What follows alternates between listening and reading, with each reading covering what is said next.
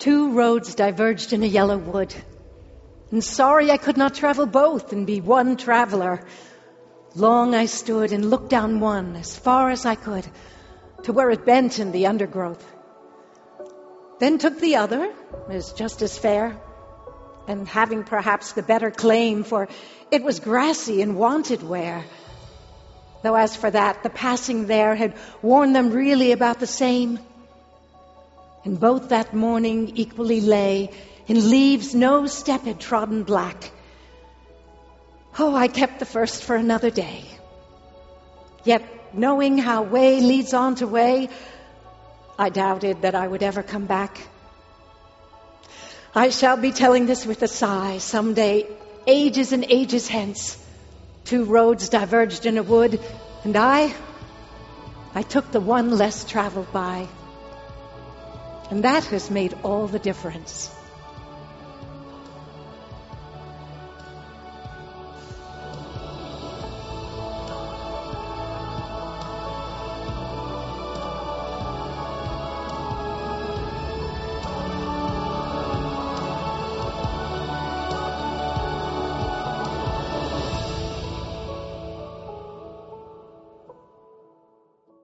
Well, have you ever found yourself on a long and windy road? In our series, Rhyme or Reason, we're going to look at what happens on those long and windy roads. Sometimes you feel alone. Sometimes you feel like crying. Sometimes you feel like a maverick and there's some fear, but it's the good fear of knowing you're trying something that's never been done before. My dad had a great sense of direction. So whenever we go on family vacations together, every once in a while, he wanted us to have that same sense of direction. Even now, he'll hand to the kids or grandkids how to navigate. And they're like, Dad, we have Google. No, we don't need that anymore. But as a kid, he would actually, as we'd be driving along in the car from Grandma's house, he'd all of a sudden hand us a map. Chad, you're the navigator. Get us to Dairy Queen and I'm buying. And the only rule was you can't ever backtrack. And I remember as I'm trying to figure out where we are and how to get to the Dairy Queen in Metamora, I suddenly realized, okay, turn right. I meant left. And if I backtrack, no ice cream. And I'm trying to figure out, and all of a sudden, I got it. Turn left in about 50 feet. And we pulled through a graveyard. And on the other side of the graveyard was another road heading back the way I went. And I'm like, I got it! My shortcut! My brother and sister like, more like a long cut. And that became sort of sticking in our family. Every time I would talk about one of my shortcuts, they'd say, yeah, here comes one of Dad's long cuts. The long way around. The long and windy road. Have you ever been on one of those long and windy roads? Sometimes it's with your health. I mean, you just had all these plans for this next phase of your life, this next decade of your life, your retirement. And all of a sudden, you're on a health long cut. Maybe you weren't able to get that scholarship, or your son or daughter didn't get that scholarship to college because in that last senior year, they blew out a knee or blew out a hip. And suddenly everything changed. All the plans you had laid. You're on a long cut. Sometimes it's related to your career. I had a friend who came to Horizon, an incredible title, incredible territory. But he's like, I'm 54, and I really thought at this point I'd have a bigger title and I'd have a bigger territory. And I worked really hard to get where I am, but I thought this is really the long way around to get the ultimate territory and the ultimate title that I wanted.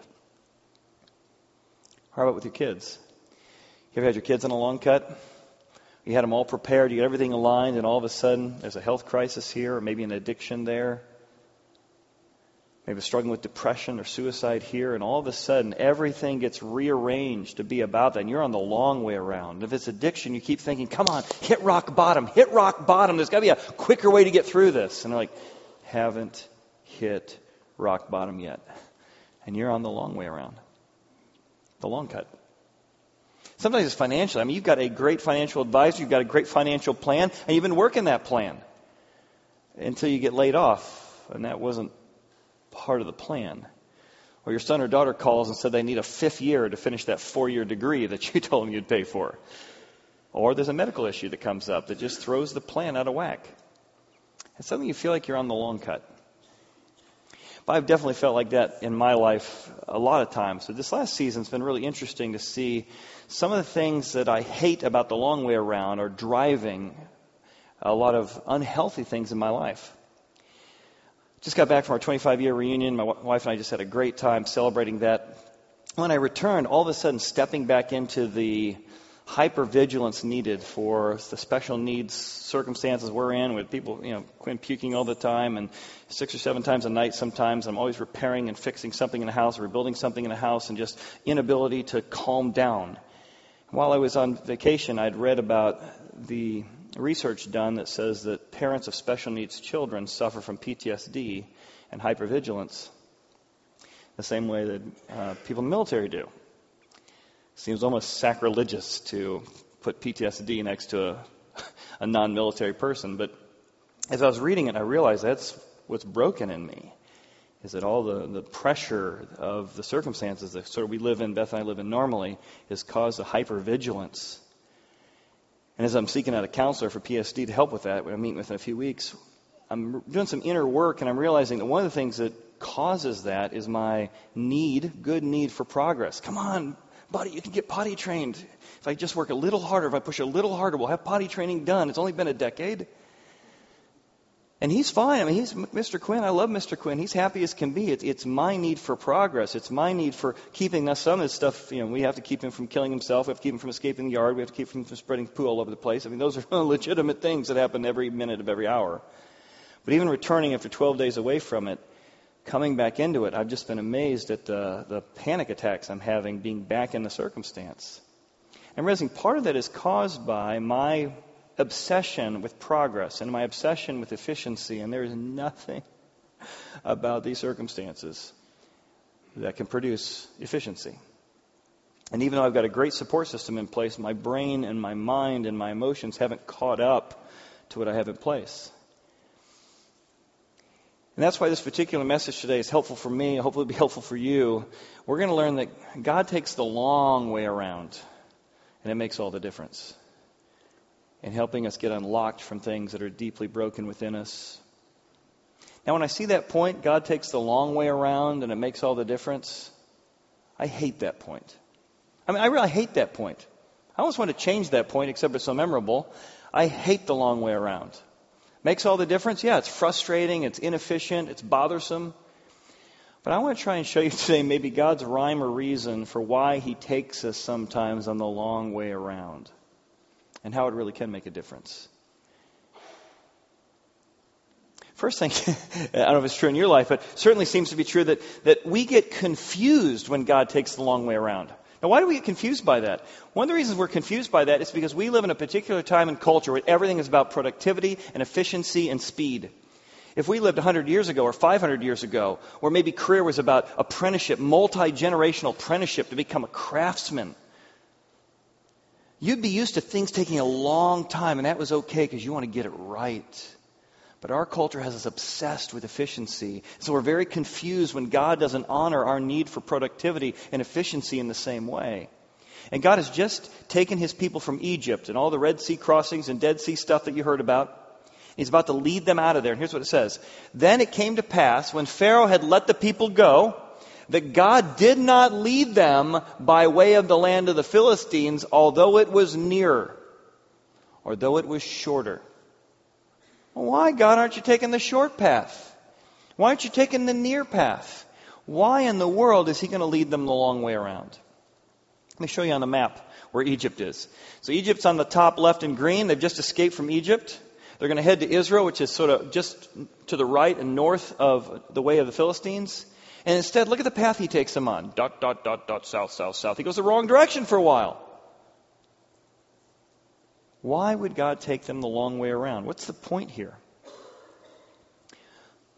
Well, I think the first thing we need to acknowledge is something about our unique time and culture that keeps us from even appreciating there might be reasons for the long way around. In fact, it's interesting that poem that we read earlier about the Robert Frost and the road less traveled. It's often quoted as the road less traveled because of the final line, but actually the poem is called The Road Not Taken. And it's known as the most misunderstood poem in American history. Let me just read an excerpt from it. We'll dig down into it in a second.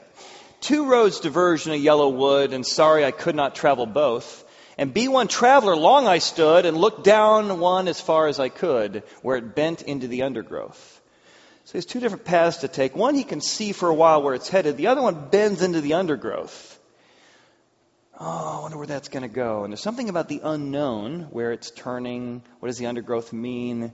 There's something about facing uncertainty that puts fear in us or panic in us. Or I'd rather choose what I do know than have too much uncertainty in the plan.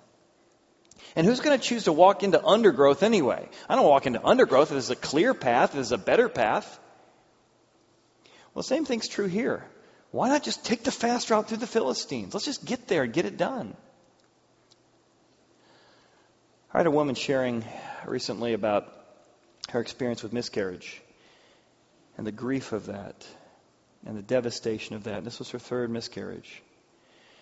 And she was wrestling with that. Why? If I just want to have a family, I just want to do something that's good. Why would God have me on this horrible path? It's affecting me. It's affecting my spouse. It's affecting our marriage. It's affecting our hopes and dreams. It's a good thing, God. And a friend would get pregnant quickly and get so frustrated at that. She said, as I've been through this long way around with God, I have learned that I still hate the long way around. But God has met me in my grief in ways He's never met me in any other way. And God has walked this path with me in ways I've never experienced before. The comfort, the presence. And though I wouldn't wish this upon myself or anyone else, I'm starting to learn that God could only teach me and meet with me if He had taken me on this path. And I'm starting to see His desire to know me more is one of the benefits coming out of this tragic path. In 1998, there was an earthquake down in Papua New Guinea. It was a very interesting earthquake because it happened outside on the water. It was far enough away from shore that all of the villagers came to the side of the shore and they looked out and they could see what they described as the ocean boiling. Boom, boom. What are they going to do? Now, several of the older fishermen immediately jumped in their boats. Does that make any sense? And they began to row toward the bubbling ocean. Most of the other folks are like, well, that's crazy. We're going to run into the jungle. So they ran deep into the jungle for safety. That earthquake in 1998 would produce 3 gigantic tsunami waves that would come and obliterate everything on the village and take all of the parts that were on the village and flood and drown almost everyone who ran into the jungle. About a day later, a group of sailors who had actually rowed themselves out quick enough and fast enough into the ocean that by the time the waves came up, they went over it and didn't get the devastating drop at the end. It took them about a day to row back. But they actually all survived. Now, does it make any sense to go out into the boiling ocean? Does it make any sense to say that's the safe place to be? No, the jungle's a safe place to be if there's a tsunami coming. There's often times that having turmoil and having difficulty in the short term feels very painful, but in the long term it saves lives. And what seems safe in the short term, run to the jungle, is devastating in the long term. And that's why God wants us to understand that when He takes us on the long path, it's because He sometimes sees things we can't yet see. And He explains that in our second truth. It says, when we're not prepared for our destiny to be free people, we choose known bondage. It says, God did not lead them by the way of the Philistines, though it was shorter. Why? Because, here it is, for God said, lest perhaps the people change their minds about being free, if they have to go to war with the Philistines, which should be on the short path, and they want to return to Egypt. Who in the world would want to return to being enslaved? Just about every human heart. You see, we are so fearful of the unknown that we will choose to stay in dysfunction we know. The dysfunction of depression is easier than figuring out how to get free, how to get a counselor, how to get medication. The dysfunction of my anger and not having to control is better than, and enabling that behavior is better than trying to figure out what our relationship would be like if I set some boundaries. We're so fearful of the future. We're so fearful of the unknown. We choose bondage over uncertainty. And God knew that. He said, if I take them via the Philistines, they're going to want to head back to Egypt. They're going to change their mind and say, nope. At least when we got whipped every day, they gave us food. How are we going to find food? I've never had to hunt before. Back to our poem. Robert Frost had a friend named Edward Thomas, and they became really good friends. And they would go hiking together often. And as they would go hiking together and they would be on a path, Robert Frost was always amazed how much energy Edward Thomas had every time they came to a fork in the road. So much panic. Should we go this way or that way? It doesn't matter. They all go back to the end. Oh, no. And then he would fret over which path to take, left or right, left or right, left or right.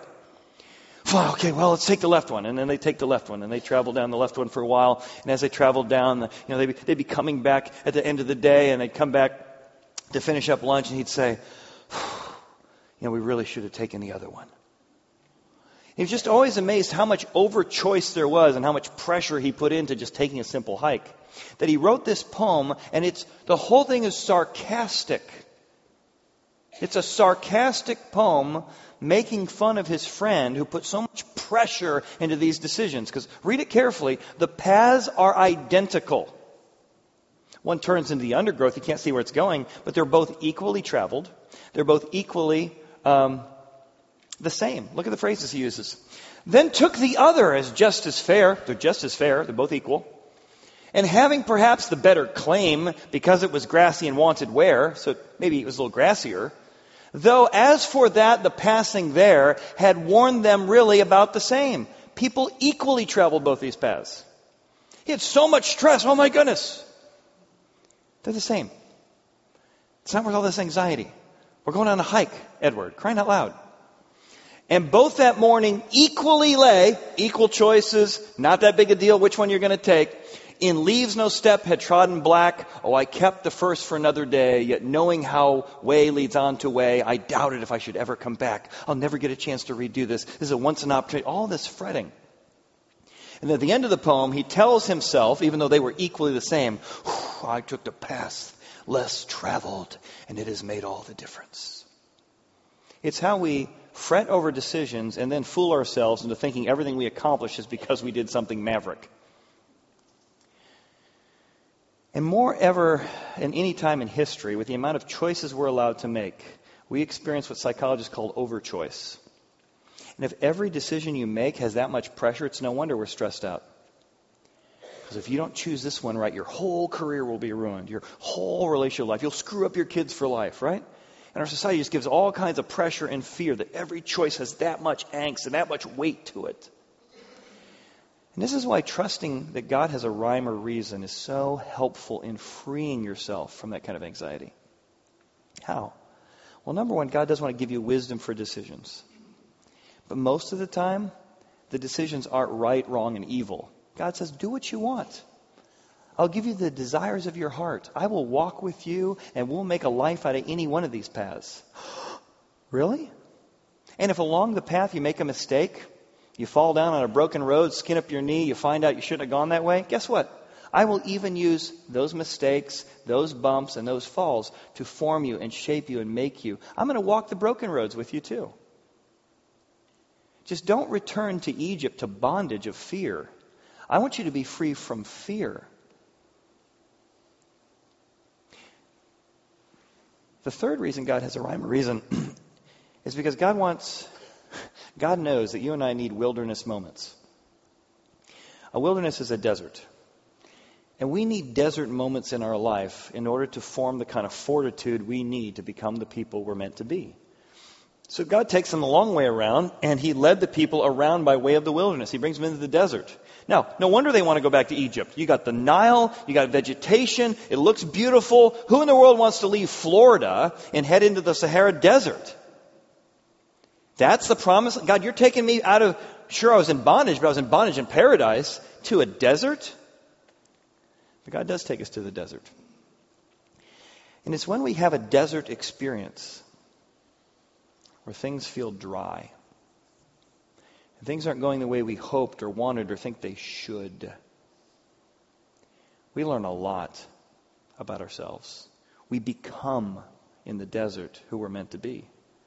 Yet if you're like me, I do everything in my power to avoid the desert. I don't want a desert in my marriage. I don't want a desert in my heart.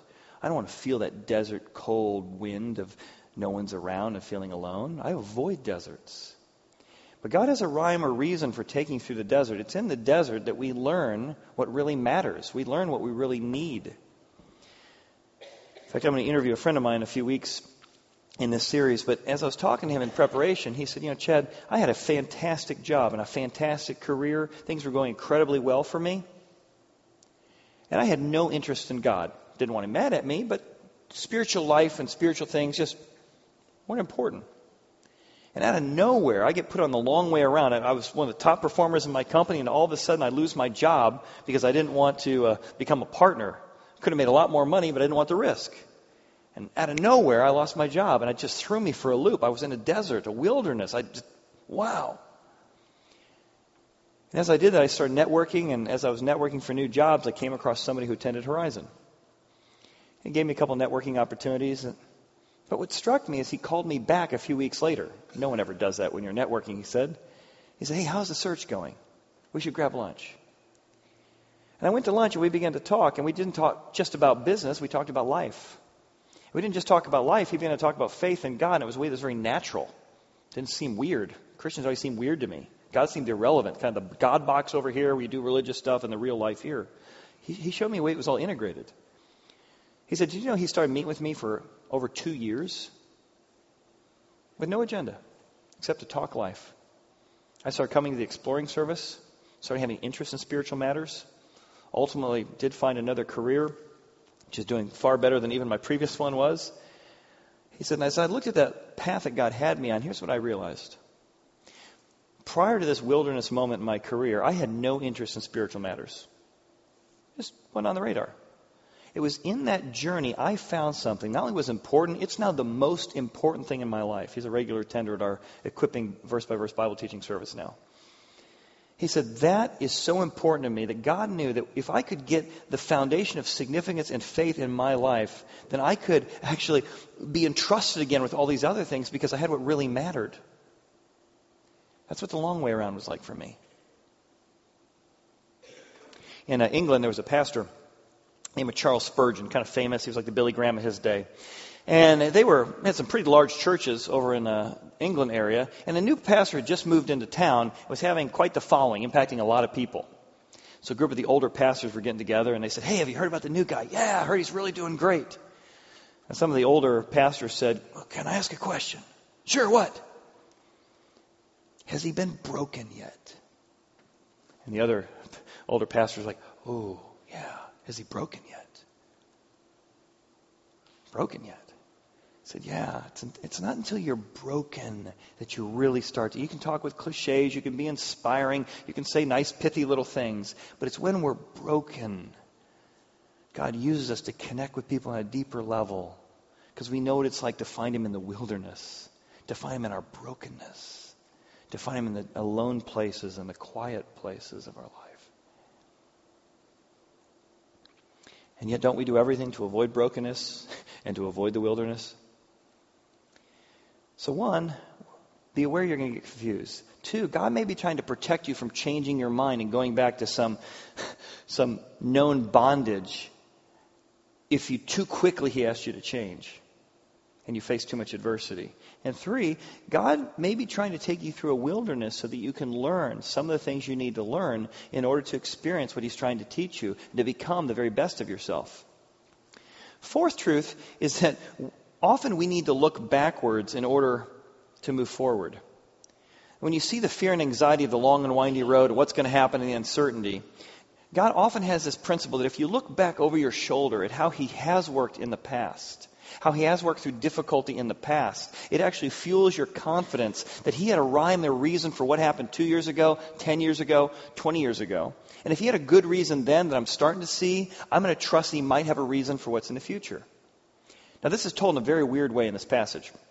Moses took the bones of Joseph with him, for he had placed the children of Israel under solemn oath, he being Joseph, God will surely visit you, and you shall carry up my bones from here with you. So quick history. Abraham has a son named Isaac. Isaac, Jacob. Jacob, Joseph.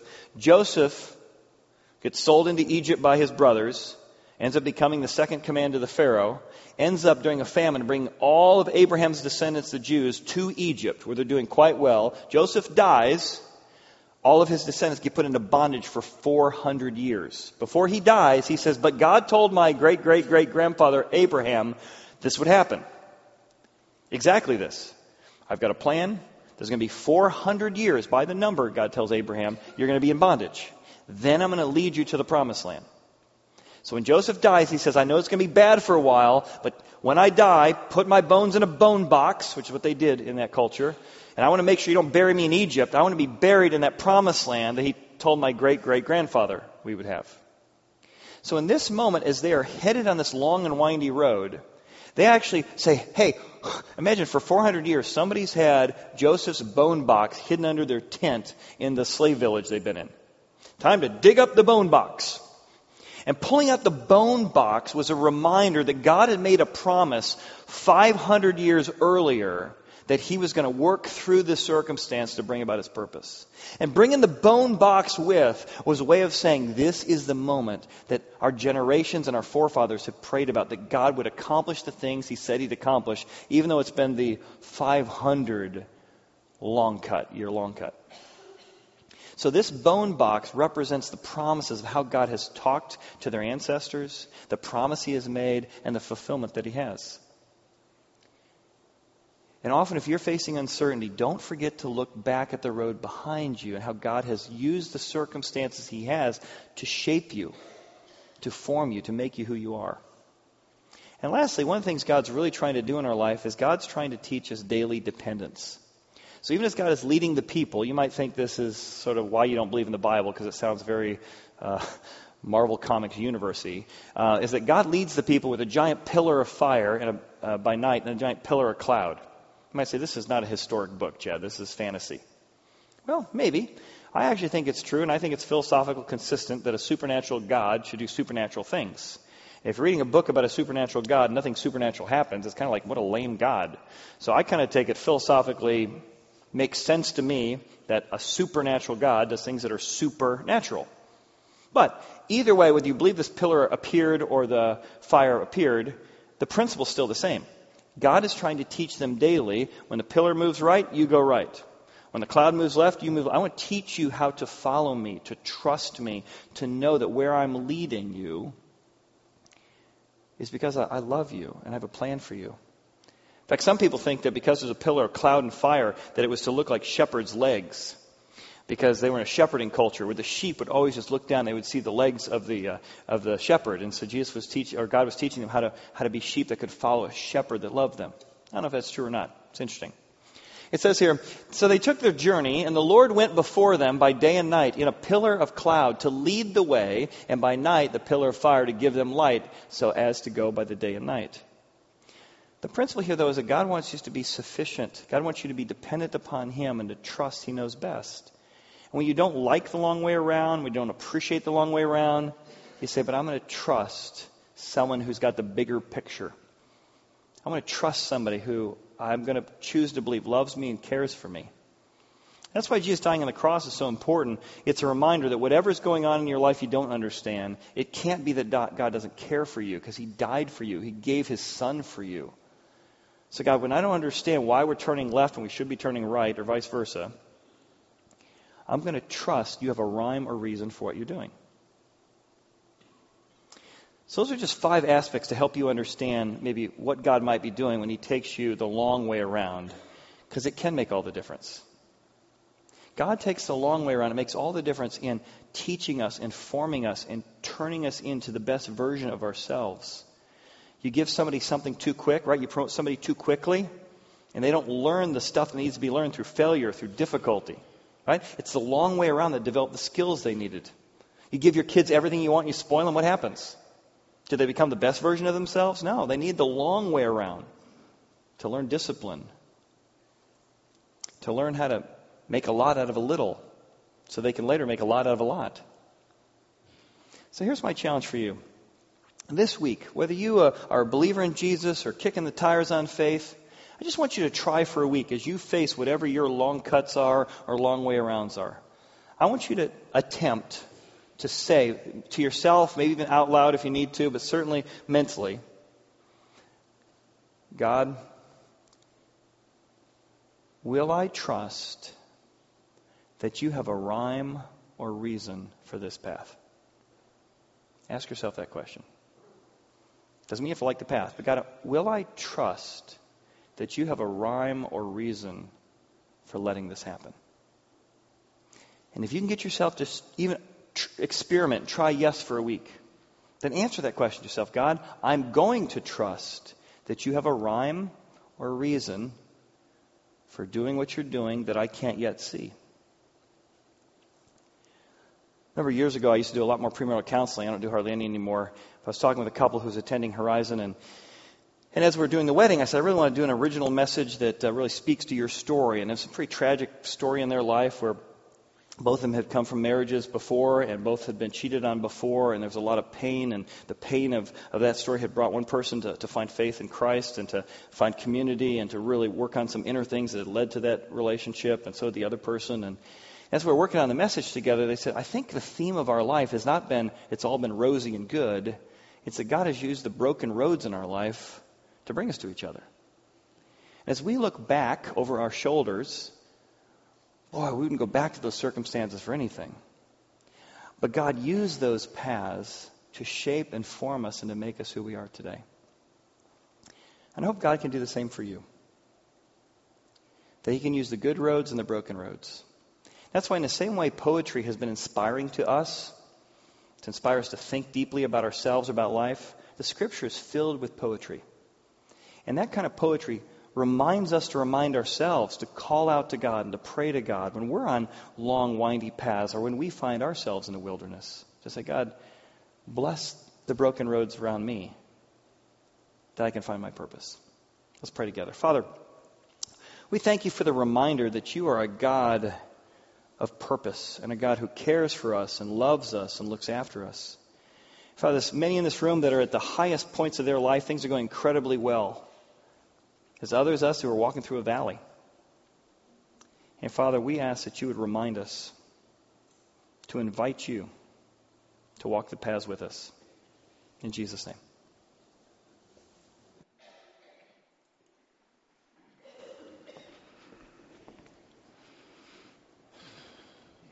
Give ear, O heaven, and I will speak.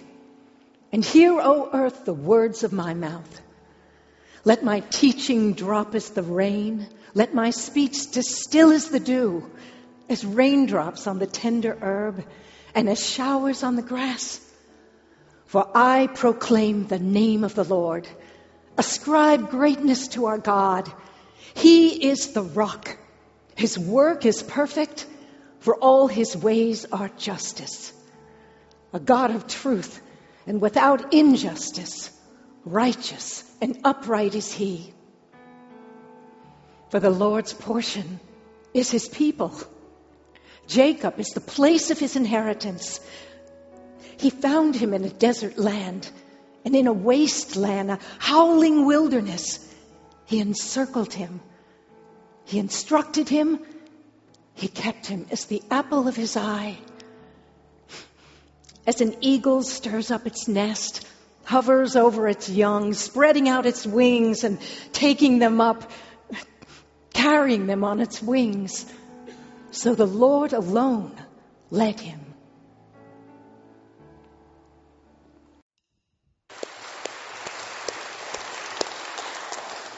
Well, I would love to have that confidence that whatever path I'm on, there's a person who made the universe who's with me and will use it to form me and shape me.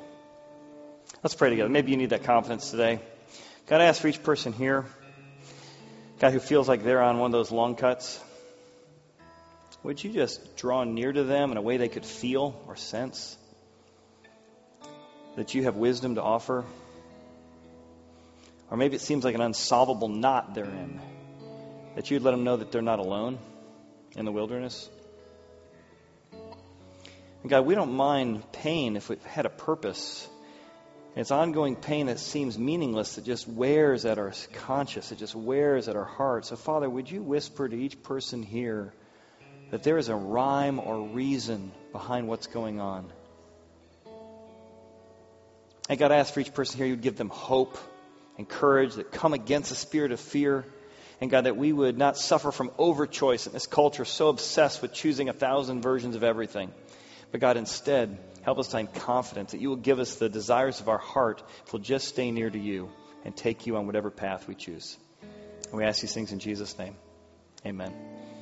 Amen. Well, we'd like to invite you back for Mother's Day. Mother's Day is next week. Mother's Day is next week, where we're going to read a poem about moms and hear some different moms tell their stories, what God has taught them through motherhood. We invite you to be back next week as we continue Rhyme or Reason for Mother's Day. Thanks so much.